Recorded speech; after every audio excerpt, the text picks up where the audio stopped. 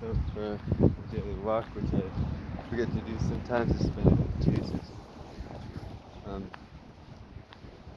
if I was to, um, you know, to live is for Christ, to die is gain. So I had to put myself to death, my life to death, the old self, and pick up a new self, and to have my mind renewed, to be transformed into the person Christ it lives inside me is going to complete his work in through me. And I want to, encourage you guys to take the time to spend that time, your first fruits of the day, with the Lord, walking, talking to the Father, praying, giving glory to his name, giving thanks. All good things come from him. On our own, we are nothing. With Christ, we are everything. It says, seek first his kingdom, and everything else will be added to you.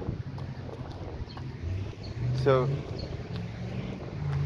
in my own personal walk, battling addictions, living in addictions, breaking the law, pornography, drinking, all these things, lust of the flesh, living in sin, it got me nowhere. So there's always the next thing is trying to find a peace. As much as I could handle drugs, thank God I never overdosed. He had bigger plans for me. But I just,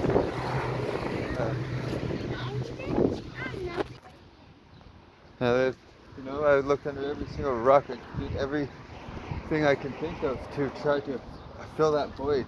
But I could never fill the void because the thing I was missing was the Father in heaven. I was missing Jesus, And now that I've had an encounter with him, more than an encounter, I was in my kitchen and I prayed. I said, God, Jesus, I want more of you. I want all of you. I just want more, not just the goosebumps. I want to receive the Holy Ghost. I want to receive your spirit. And boom, I was hit with a fire baptism that I can't even explain. It was so strong. I just started pouring in my eyes. I was just doing dishes in my kitchen. I felt the fire baptism rush through my body. I received the Holy Spirit like that, which complete repentance. It's something I could not control, repenting of things, letting it go, confessing things. I just had to get it all out. And I believe that, as to what I read in the Bible, I believe that you can receive a fire baptism, that you can receive the Holy Spirit by confessing and truly believing that Jesus Christ is Lord, confessing that he is the Son of God who resurrected into heaven, who sits at the right hand of God, that he went to the cross and he paid for all of our sins. He paid for every sin that people sinned against you, every sin you've ever done. I don't know about you, but as I look back in my life, I made so many mistakes in my life. So many that I could not go back and fix every single one of them. But I realized that Jesus paid for that. He paid for all those sins. He paid for all those mistakes. It's like if you go before a judge and you have a bunch of fines and the judge says you are guilty of these fines, you're going to serve the time.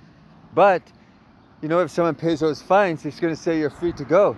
So Jesus paid our fines. He paid the fines for all of our sins once and for all. He said it was finished on the cross.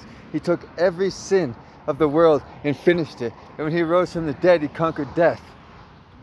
And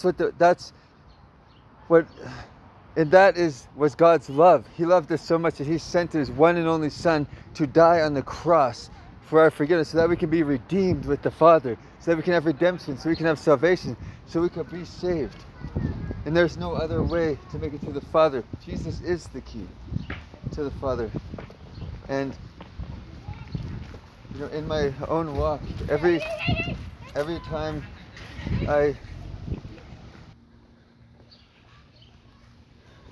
so there is a way to freedom, and it's Jesus Christ.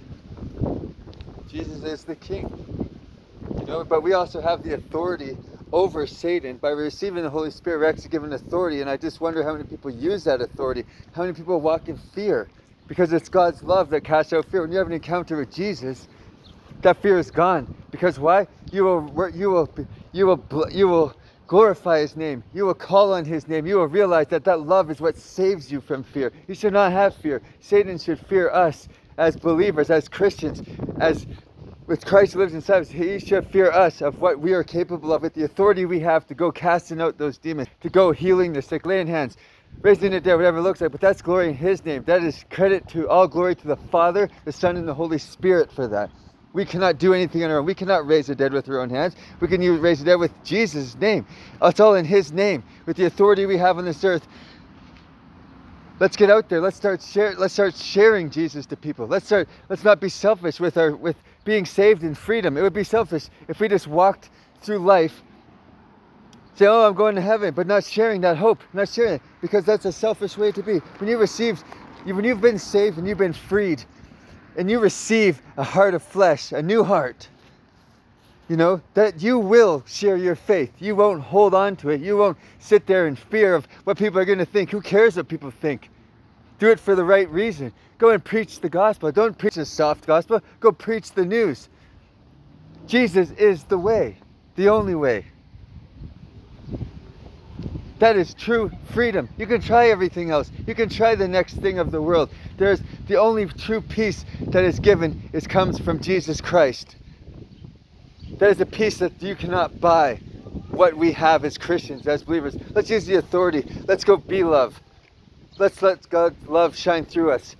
I hope you guys have a wonderful day and hope this is a good message for you. God bless you in Jesus' name. Amen.